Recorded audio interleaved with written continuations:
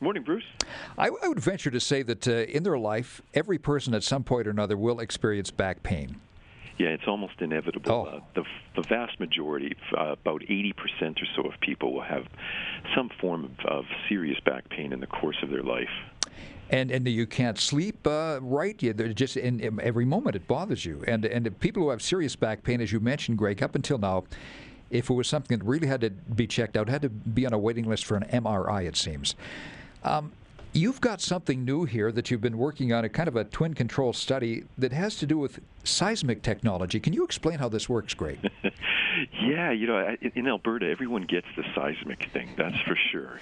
But, people have been putting vibration into objects for a long time to see if it reveals things that they just can't see normally. So we put vibration in the ground to find out where oil is. We even put vibration into planes and the space shuttle to see if there's cracks or other things we just normally wouldn't find.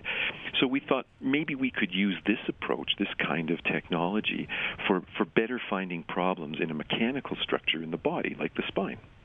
What kind of things, what does it zero in on? What do you find with this technology? Well, we've done some studies in the past with cadaver work where we were able to create specific injuries of our own, various kinds of problems, and the technology was able to not only show if there was a problem present, but where it was located and what kind of problem, so that these vibrations that we get back from the spine, they're almost like fingerprints, and they're turning out to be different for different kinds of problems.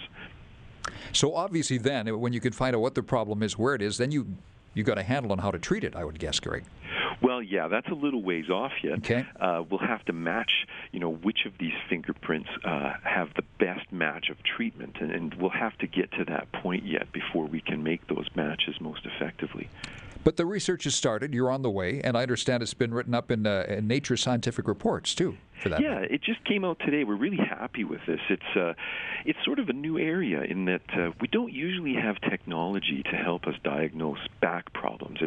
It's very much a trial and error and more or less an art form. We don't have the blood tests and the things that other conditions have. So we're hoping that this fills in a gap where MRI might give us a good picture of how the spine looks.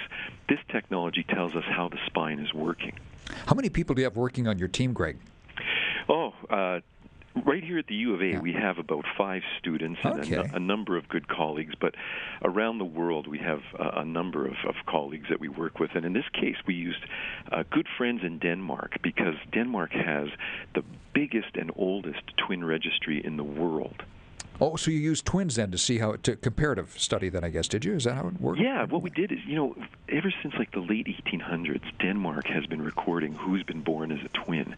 And I think since like 1966, they have a record of every twin in the country, and they keep sending them all these surveys and things about smoking or lifestyle. And when they had a chance to jump on this study, they were really excited because they don't get to do a lot of physical measures. They just kind of fill things out that come in the mail. So we found a bunch of twins that are what you'd expect, same kind of job, same kind of person.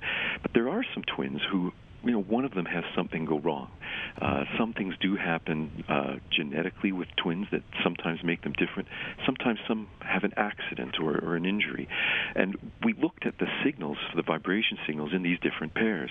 And the twins who were the same kind of twins, the signals were exactly the same. But in the twins where one had a problem, the signals were vastly different. So this was our sanity check study to really make sure that when we went forward with our human trials, the technology was doing what we supposed it was doing. Well, we've run out of time, Greg, but honestly, I'm glad you're making some headway here. We'll continue to follow your studies, and if you're a twin in Denmark, you'll always have work. Thanks, Bruce. Have a great day. Thank you. You too, Greg. Thank Bye. you.